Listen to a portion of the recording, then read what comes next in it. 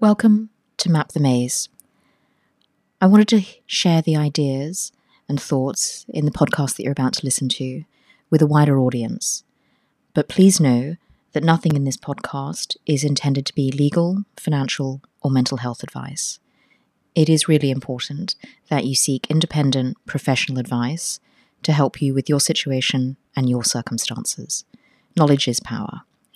So let's get to it.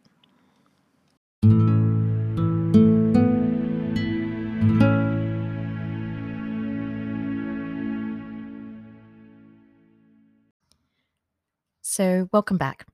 Last week's episode was about some top tips for remote mediation. And so I thought this week, what I'd like to talk about is, can online or remote mediation be better in some cases than coming to a mediation in person? So it's a little bit of a radical idea, but I wanted to talk about it because it is a live issue and it remains a live issue that for the foreseeable future, there are going to be limitations on how many people you can have in a room. And I think one of the things that's really important for me is I work with a lot of families. So although I think people often kindly extend their family bubble to include me, the reality is I'm in a lot of family bubbles. And my priority is to make sure that everybody feels safe and comfortable when they come to mediation. So from my perspective, remote or online mediation has become a really invaluable tool. So I've had quite a few conversations with people who are mediating this separation, with solicitors, and also with other mediators who are in similar situations, navigating moving their entire practice potentially to a remote or online mediation model. So I wanted to start by talking about some of the issues that I hear that people are concerned about and just having a think about some of those. So the first one I guess I hear often is there's a lot of concern about the lack of ease of communication. So we are used to, I think, speaking in the same physical space as another person and communicating with them. And I think that for some of the people that I work with, they're not used to using technology in their day-to-day lives to have remote conversations or remote meetings. And definitely I know that it can cause anxiety. So for many of the people that I'm working with, they're already dealing with one of the hardest things in their lives, their separation. On top of that, they now are trying a totally new process, mediation, and then they're layering on a completely new mode of communication through online mediation. And I appreciate that for some people, it's just overwhelming. It's too many demands at a time when their capacity is lower than normal. I think another concern I hear is that if we're sitting across a table, it can be easier to share information physically. So we can hand documents across the table. We can point at the item that's of concern. We can highlight the relevant numbers to help us explain information. And all of that physicality, that immediacy, is definitely missing from the remote world. And I think the last part about communication is really the sort of the human part, which is that we, to greater or lesser degree, read nonverbal communication if we're in the same room. That it can be really important to notice, to recognize the cues that we're receiving from other people to make our communication more effective. Now, I have to say that often, I think in mediation, people are very focused on delivering their message and are less good at reading the nonverbal cues from other people.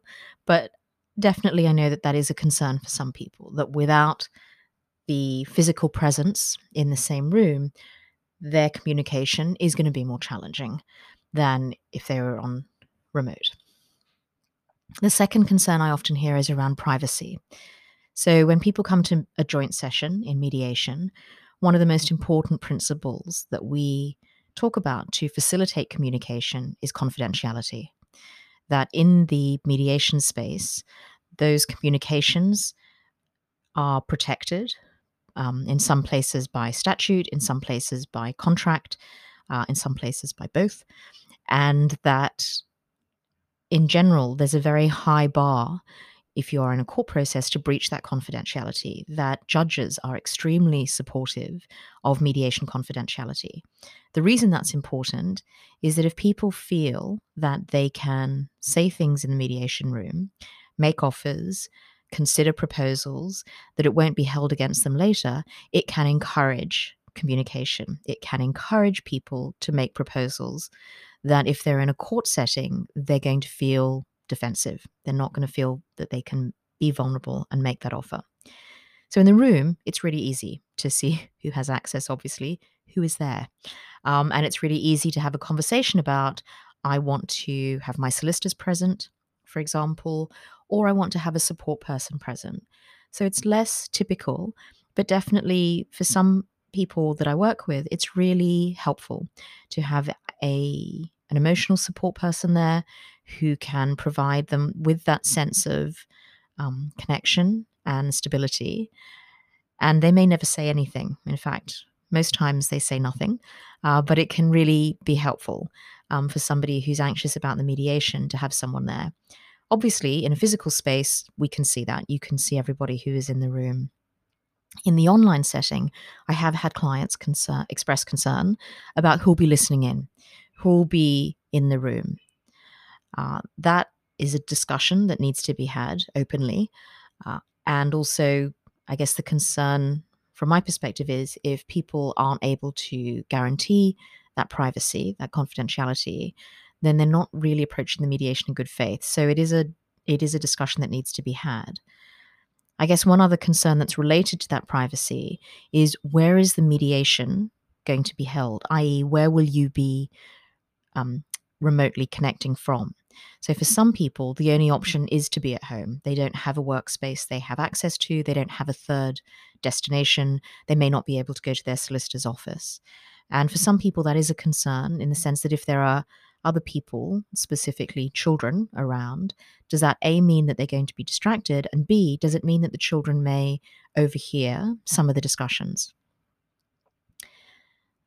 In addition to that, physical privacy, I think some people do have concerns about the security of the various platforms that are used for online discussions, that they're secure. And definitely in the early days, I think of the various lockdowns that have been happening around the world, there are a lot of concerns that were raised about the security and the privacy of those platforms and how they were being secured. And I think the last concern I generally hear from people is about the technology. Will it be disruptive? Have they perhaps had some very bad experiences, or maybe there's a really bad connection where they live, and that actually the connection itself will make the whole process inefficient? Do they have the right equipment? What happens if something goes wrong? Can they fix it? All of those concerns, I think, absolutely legitimate. And definitely, I have participated in remote mediations where it's been an issue. I have to say, we've always managed to find a workaround, but it is definitely something to consider. And I guess that kind of goes back to last week's podcast, which was about preparation. So I think certainly for some people, the decision will be to try and wait until either quarantine is passed or government restrictions are lowered and people can have in-person mediations. But I think it is worth considering the impact on mediation, both in my experience and also anecdotally from other mediators that I've talked to, about how the remote mediation mode is impacting mediation, because I think there are some real benefits which are worth considering. And I think maybe some of them are actually even a little bit surprising. I guess the first thing to say is that it's common that in some jurisdictions, for example, places like Australia, mediating remotely, whether that's online with video or telephonically, is normal. It's not considered an unusual practice. That for some mediators, all of their work is done remotely due to either long distances, the high costs of travel, inability to get childcare. It's not unusual for them. So in my practice, it has been the exception rather than the norm until coronavirus. So previously, I would often start an in-person mediation process, but might need to shift to remote if somebody was traveling or maybe had relocated. So those mediations would often involve one person being in the room with me, and one person being online. So, in my experience, that structure does bring challenges. So, if you can imagine, you're sitting on a mediation, you're now watching your mediator and the other party on your laptop screen or your computer screen, and you're trying to put in place the big arrangements to answer the big questions. What will your life look like? What is going to happen to your children? What will their lives look like? So the stakes are really high. And I think for some parties who watch on a screen the other person sitting next to the mediator, it can seem as if there is a consensus in the room or an alliance in the room, or even a coziness due to the physical proximity that if you're watching remotely, you're not sharing. And I think that is a really natural human response to being remote while others are sharing a live experience. So it's something that I've noticed in mediations where one person's in the room and the other person is remote. And in order to manage that concern, I always talk about it before we start, that I think it's really important to normalize some of these concerns, but also to acknowledge them and also to um, reassure people that that isn't what's happening. The fact that two people are sitting in a room doesn't mean that they agree, certainly doesn't. Um, and that the person who is remote is not disadvantaged because they're not in the room. So I think, while it's a totally normal concern, it's one that I think most mediators work very hard, diligently, to make sure is not a real concern, doesn't impact the mediation.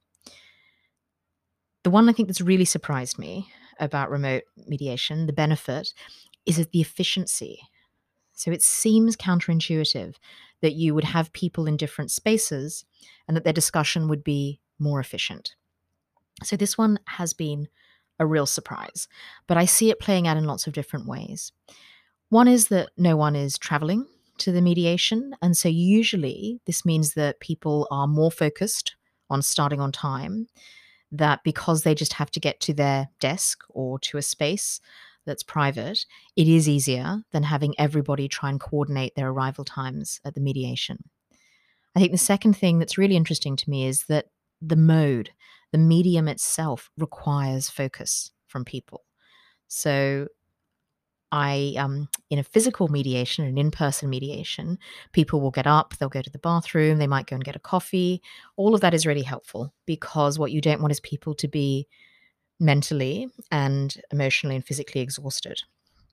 But in an online mediation, I'm finding that people are more structured about that. So we might have a structured 10 to 15-minute break. It means it's always happening. So I think that's actually a real benefit. But also, it's happening in a way that is more organized. So that in itself makes things more efficient. And I think what's been interesting for me is, in general, I see a very high degree of focus from all people who are online during the mediation. That can be the parties, it can be the solicitors. And it's really interesting for me. I think part of it is the mode itself. People are working to make sure that they're focused and concentrating because they're having to work a little bit harder, maybe to hear everything, to make sure that they're aware of everything. But it's a real benefit, I think, in terms of mental focus, that people do become a little bit more present in the room, which sounds very strange considering it's a virtual room. From my perspective, the other reason why this can be very efficient is if people go to their solicitors' offices, so they may be sitting in a room together. I'm sitting remotely back in my office. The other party is maybe sitting in a room with their solicitor. Now, if during the mediation, maybe we're looking at proposals and counter proposals, if we were in a physical space, we might have to physically break. That if people wanted to have some time to speak to their solicitors about a proposal, to consider it, to maybe work out how they want to come back with a counter proposal, we would have to physically break. Everybody walks off to different rooms. Inevitably, I've never yet had a break where people want a private conversation where someone hasn't said, "Oh, this is my chance to get a coffee," or to just have some time out. So it can take longer than is intended. One of the big benefits that I see from online is that it's extremely easy to either set up breakout rooms for different parties and their solicitors, or to actually just shift people back to a waiting room. Or the easiest, they can turn off their microphone. So if people want to have that private discussion, they can very quickly turn off their mic, turn it back on when they're ready to come back into the conversation. And I found that to be, excuse me, an extremely efficient way for people to work, and definitely a very efficient way for people to work with their solicitors in the mediation. So that's been a big surprise, I think. The next benefit I think is obvious, but I think maybe I had under anticipated how impactful it would be. And that is that without being in the same physical space, people are not physically triggered by having to sit across the table from the other person. So, one of the biggest challenges when I speak to people who are separating is the idea of coming to mediation and having to sit across the table from someone who there is no trust with. Um, Communication is broken down. They may not have even spoken to the other person directly for a long time. Sometimes I work with people who have only communicated with each other through solicitors. So that can be really difficult. And I think for a lot of people, just the physical presence of the other person can be really triggering. So, what's been interesting is that people express these concerns about in person mediation and haven't really addressed the fact that remote mediation takes away that physical trigger.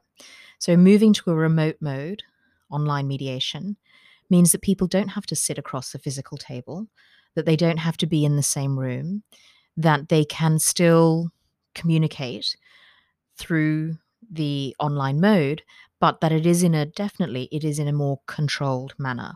So I think for a lot of parties, this has actually been really beneficial, that it's easier to have that conversation without being trapped in the same physical space, because I think sometimes people feel like that. And I also think that people, because they need to spend more energy, more cognitive processing on making sure they've heard things, making sure they're managing the technology properly, it's just a distraction. So, in fact, the other thing that I've seen and anecdotally have heard from other mediators is that people can get distracted from their emotional response to the other person because they're focused on working in the mediation. So, I think that for me was an unexpected and potentially really powerful learning that the the physical trigger that is being in the room is something that we talk about in mediation with clients, and there are definitely ways to manage that. One of the podcasts later, I'll talk about how do we manage that challenge, particularly if there are safety concerns or just if people feel it's not going to be productive. But that in general, most people end up having to sit in the room with each other. And this global experiment we're all doing in remote working and being online has really given, I think, a lot of mediators an opportunity to see there are some real advantages for parties in moving to a remote platform if this is a real concern for them. So, I guess from what I've said, like everything in life, there are positives and negatives. So the question is it better? And again, I think I'm going to give that unhelpful answer that I always got when I was a trainee solicitor. It depends. So I think for some people, mediating online can be really helpful. As I've just indicated, I think there are some real positives for people who are concerned about either efficiency or emotionality, that remote mediation can be extremely helpful for that.